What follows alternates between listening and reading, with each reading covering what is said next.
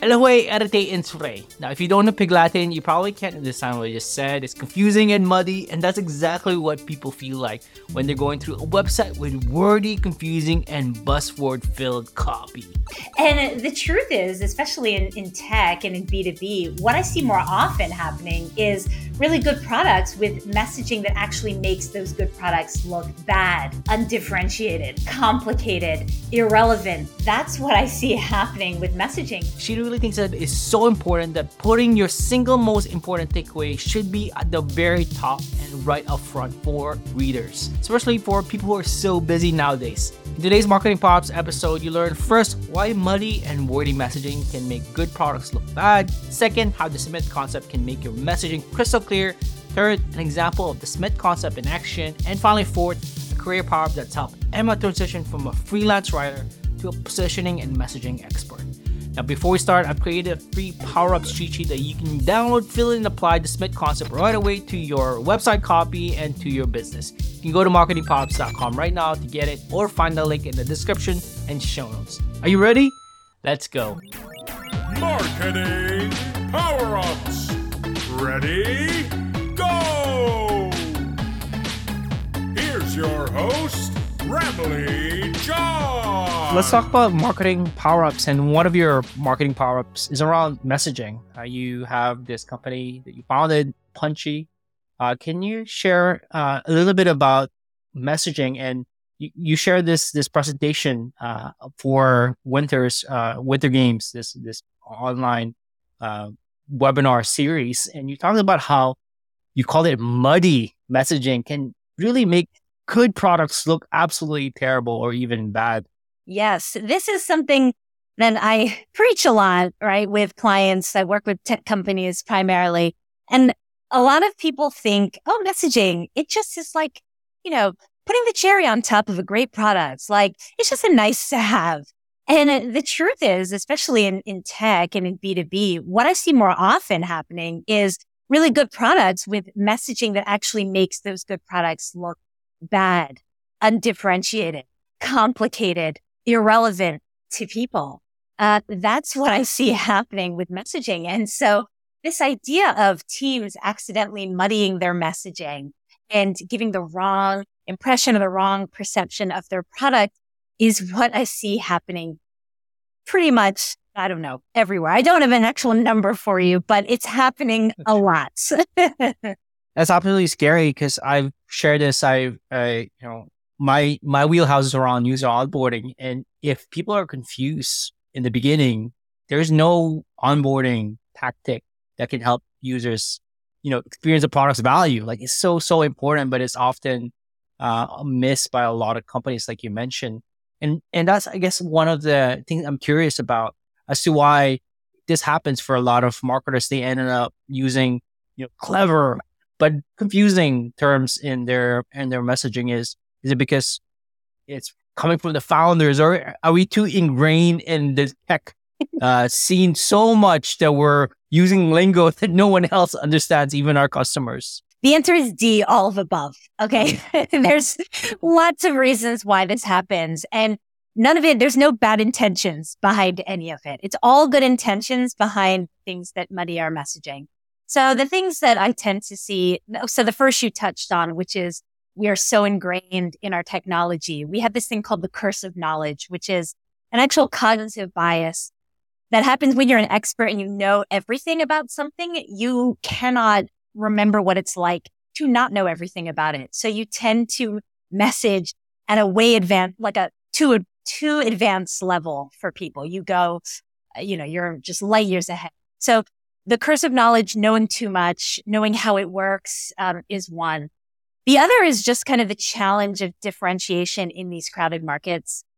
There isn't a software company out there who doesn't have a ton of competitors who do essentially the same thing. And so a lot of teams are really trying to tell people why they're different. And so they're getting technical because a lot of times there's some technical differentiation they're trying to explain around the AI or the ML. And that can get very confusing right away. So trying to explain that technical differentiation. And sometimes it can be like a cultural thing. So a lot of times I come across teams where, technical teams that feel like we have to talk about this technical stuff to look like a really robust, innovative solution. And if we don't use those words, people won't take us seriously, or enterprises won't want to buy us. So it can be a cultural thing as well. And sometimes all three of these things, can be happening. People not being connected to customers, not actually talking to customers and hearing how they talk and feeling that connection to the actual people you're trying to solve for can also just heighten that disconnect. So those are kind of the main reasons I see why people are unintentionally muddying their messaging with complexity and jargon. In terms of that connection to the customers, one big problem I often see is, especially with messaging, it becomes too focused on the cool new product versus the cool, and you have a LinkedIn post here that I'm going to share in the notes here, but you said that when you focus on the cool new product versus the cool new things that the customer can do, it often makes things confusing. Can you talk a little bit about that? Why is that a huge problem when we talk about our product, a cool new product, more than we talk about what the cool new thing the customer can do? Yeah, it's simple. It's because people don't care. Like, they just don't care. That is it. People are walking around not thinking about products or technology or AI and things like that. People are walking around thinking about their own stuff. They're thinking about problems they have, things they want to do, things they want to achieve, challenges. I do, right? I'm absorbed in my own thoughts and my own life and things that are going on. And when you talk about how a product can help a person actually solve problems, transform, get to another place, you are now connecting the dots between your product and the thoughts and the motivations that are already happening inside your customer's head. And that gives you momentum. It's like, it takes a lot to go up to a stranger and be like, hey, let me explain to you why you should really care about my AI-powered automation. That takes a lot of work. I mean, just imagine that. But if you go up to someone and say, hey, let me tell you how I can take all those manual tasks that are driving you nuts and making you work late at night, how I could help you with that thanks to AI-powered automation, then, a customer is going to be interested in that. So it's just more effective to talk to things that they care about, that they're already thinking about. And it's a lot more work to try to explain to people why they should care about your tech. That's so true. There's this design book that I feel like applies here. It's by Steve Krug, who says, "Don't make me think." Where it's like, the more you make somebody think, the more likely they are like, I'm confused, and they decide to just walk away and actually like, oh, I don't want to talk to you. You're confusing. Yeah, it's hard. I mean, we're getting lazier and lazier, aren't we? It's like, don't make me think more than I have to.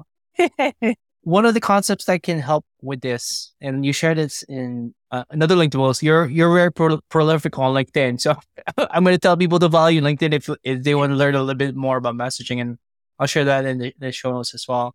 But you share this concept called the SMIT, the single most important takeaway concept.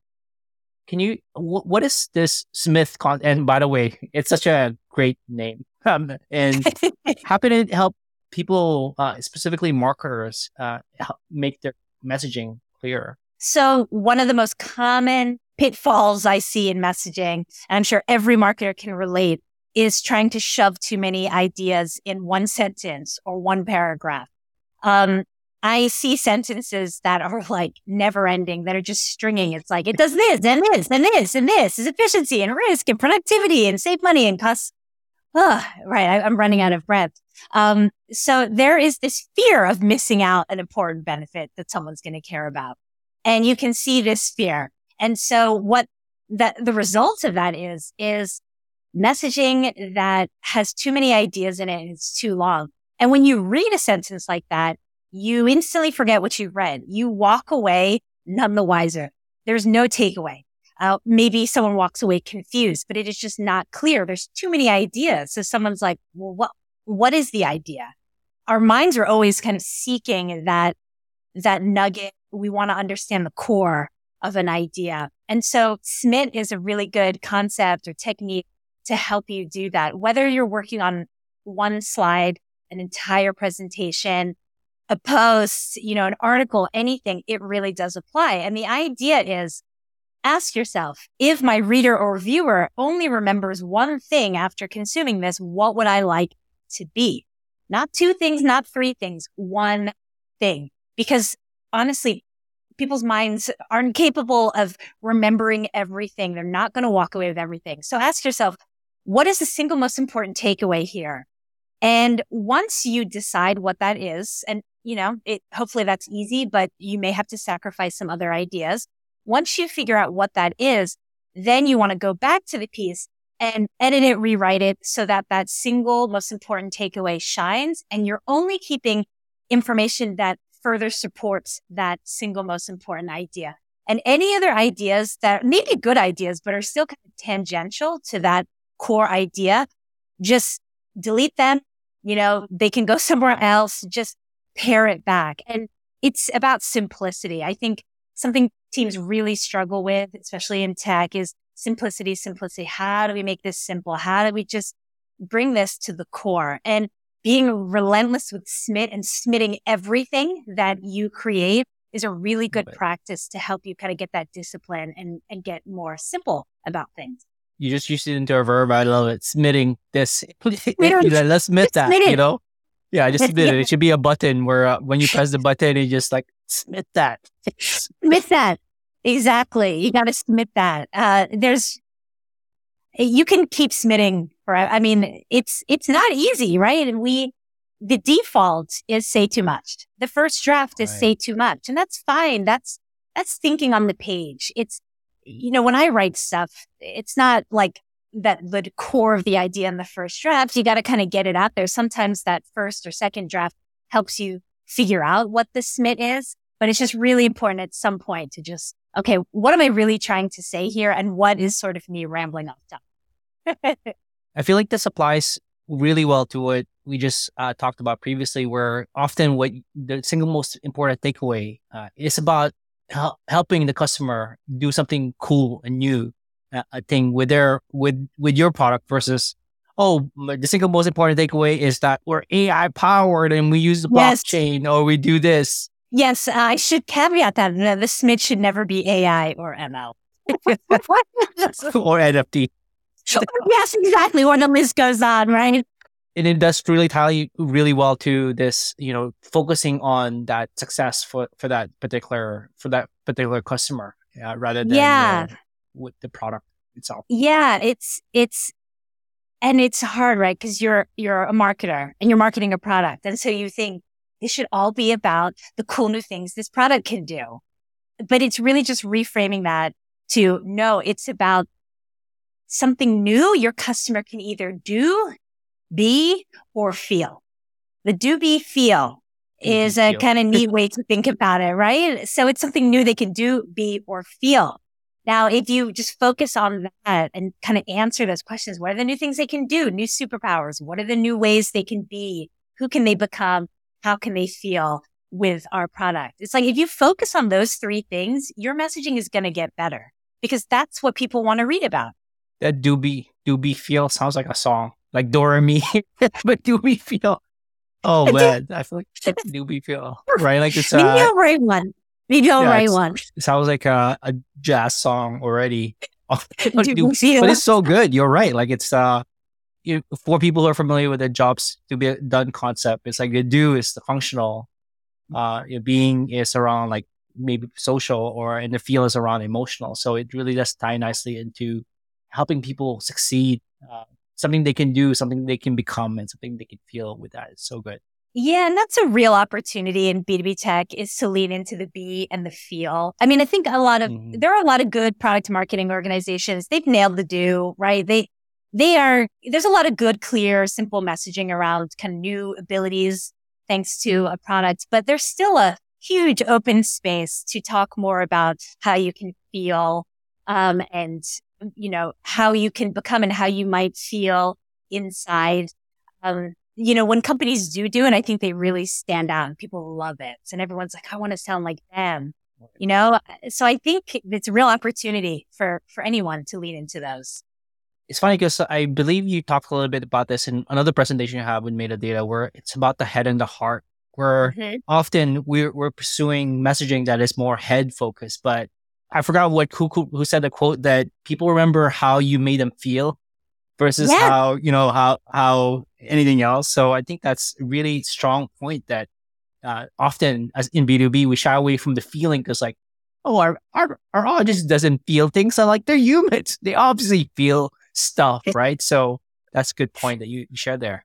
Yeah, I know. It's like, oh, we're B2B. We have to be serious and like just keep it down to business all the time. No feelings here. And that's just silly. And I think that is becoming really well known now. I think people are kind of getting that, but there's still just tons of opportunity to do it. So I always recommend that teams kind of go there if they can. Before we continue, I want to thank those who made this video possible, 42 Agency. Now, when you're in scale-up mode and you have KPIs to hit, the pressure is on to deliver demos and signups. And it's a lot to handle: demand gen, email sequences, RevOps, and even more.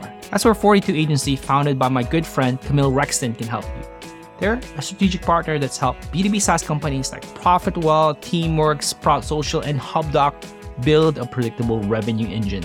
If you're looking for performance experts and creatives to solve your marketing problems at a fraction of the cost of in-house, look no further. Go to 42agency.com to talk to a strategist to learn how you can build a high-efficiency revenue engine now. You can find that link in the description below.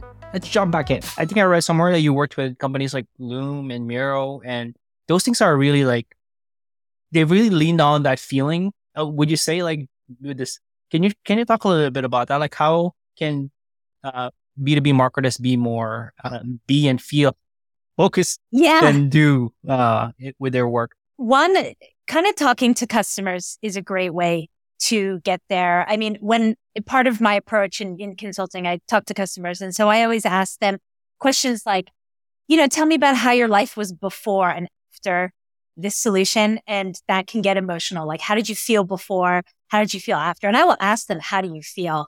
When I talk to them about kind of top of mind challenges, I say like, well, how do those challenges feel? And they'll say, I'll tell you how it feels. It sucks, or how would you feel if you didn't have this anymore? So I ask those questions, and I'm always amazed by the emotion that comes through, even technical buyers. I talk to a lot of like IT folks, developer folks, people who you would just assume were technical and don't feel. And they're some of the most emotional responses because they're under such pressures in their work. And so, first talking to your customers, finding out how they actually feel, and then infusing that in the messaging, whether that is one of the best ways, I think, is describing their challenges, like in their exact words, the way they see it.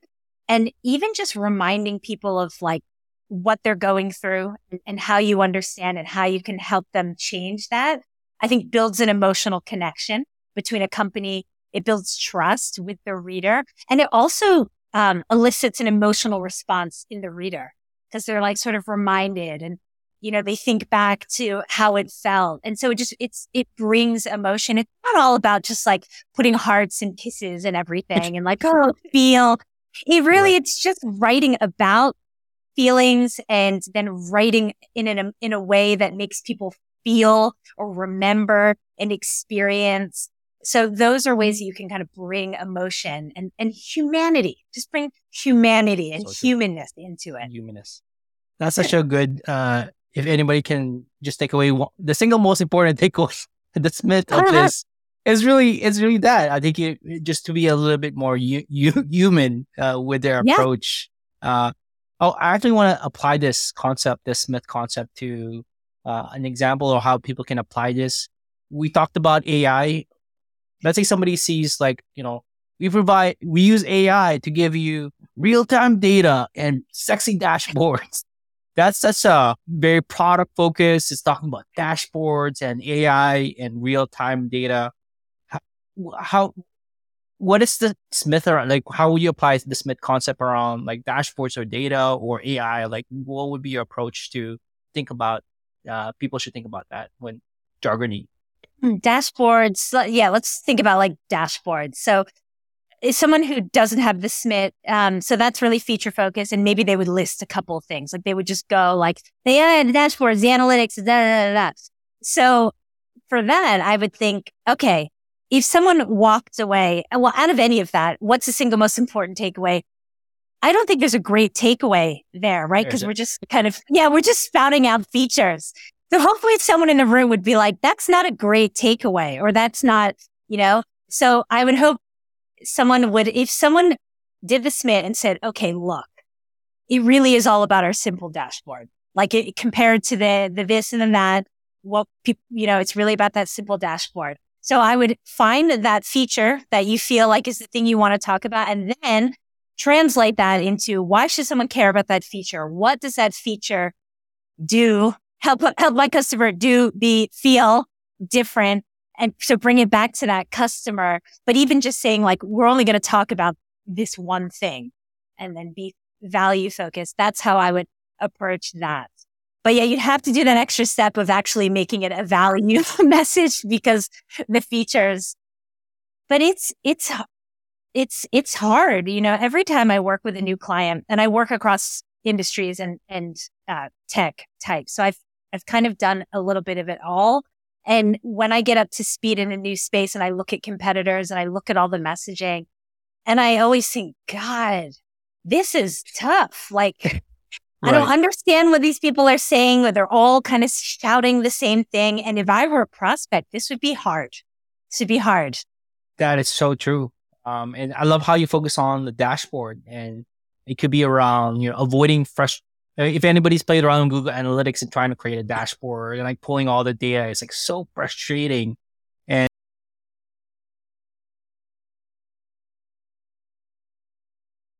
no, well, it's funny that you say that. So I'm working with a client right now, and one thing that came out in the customer interviews was, now they have bleeding edge crazy technology, but what people really loved was the nice simple dashboard.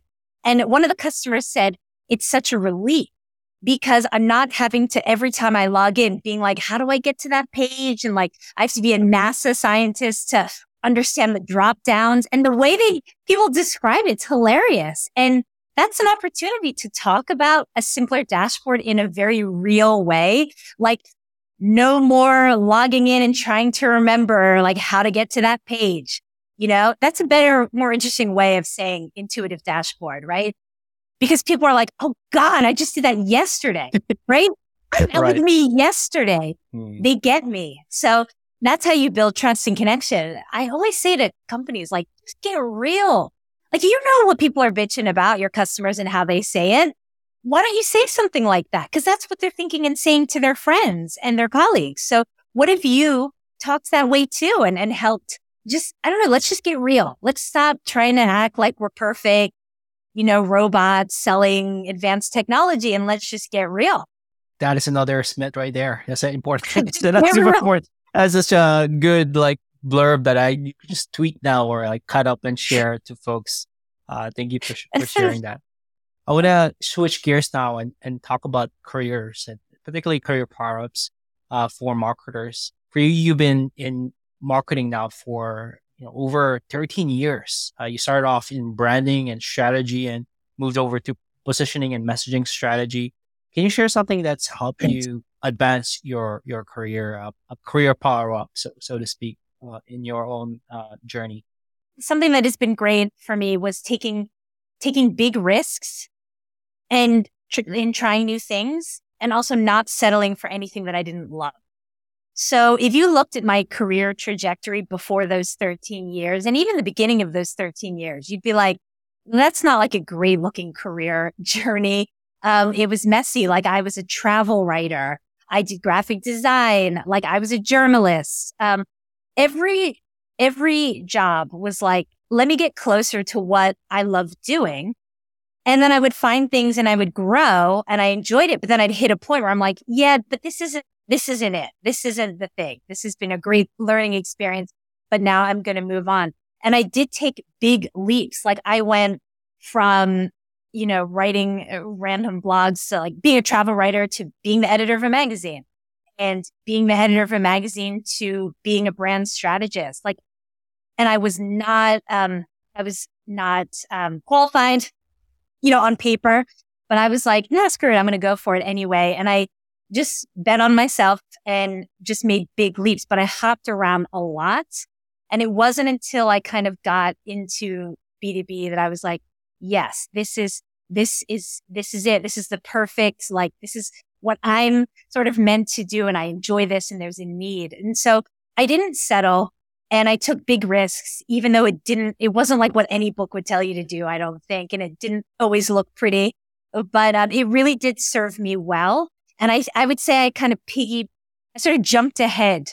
Than if I had just done step by step, up the ladder. So yeah, follow what you love.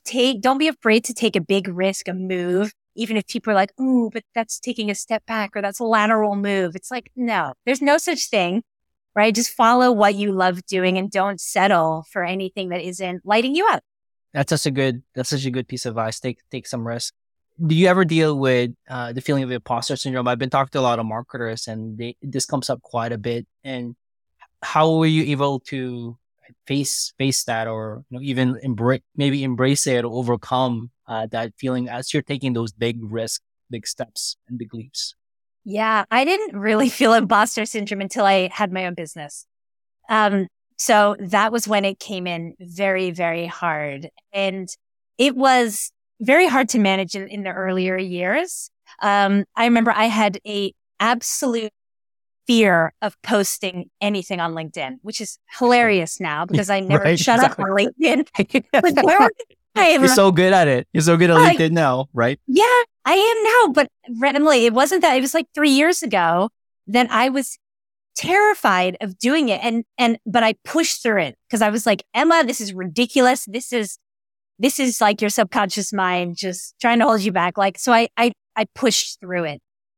Now, there were other times, this is when I started working with larger companies and leading workshops with leadership teams at big tech companies, lots of men, right? And I'm in there and I would feel imposter syndrome in the beginning.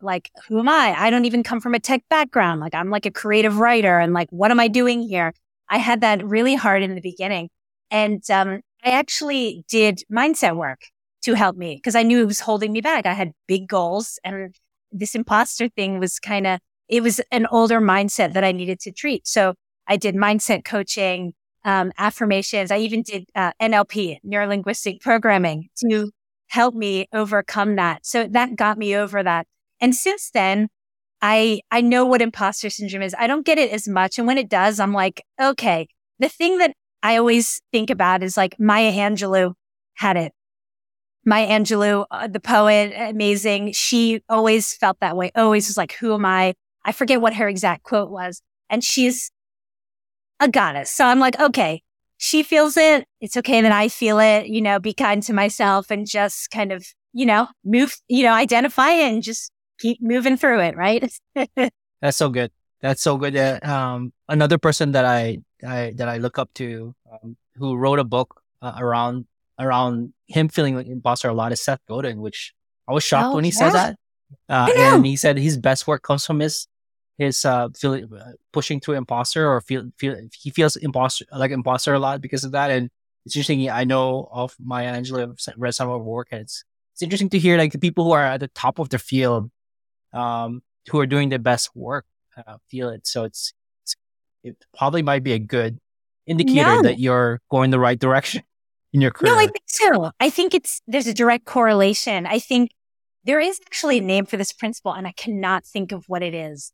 It's this thing where true kind of experts and crafts people, they're the ones who doubt their abilities because they know what's possible and they're striving, and they're the ones that are just ooh, I don't know if I'm good enough. And then I forget, but people who just are ignorant and don't have a clue, they're like, I'm amazing, I got this. I'm awesome, right. And it's okay, you don't quite have that depth of understanding of what this is all about.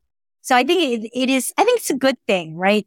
There's a humbleness there, acknowledging that you don't know everything, and that, when you're pushing into those new territories, it's should I be here? Right? That's so good. Yeah. I really do appreciate you sharing that. second to the last question is around what piece of advice and then two or three pieces of advice you can give your younger self. So if you can travel back in time, send a message 13 years ago to the younger Emma, what would be your piece of advice to that person? I think, well, I wish I'd started my business sooner. But, I do believe everything happens at the right time. But, in the early years and I was trying to find my way, I just didn't feel like I fit. And I remember thinking, there's not a job title that makes sense for me. And I let that kind of make me think that, I don't know, I wasn't going to have a good career because I didn't really see how I fit in many ways. It took me a long time to start my business. So I wish I had done that earlier because I didn't know.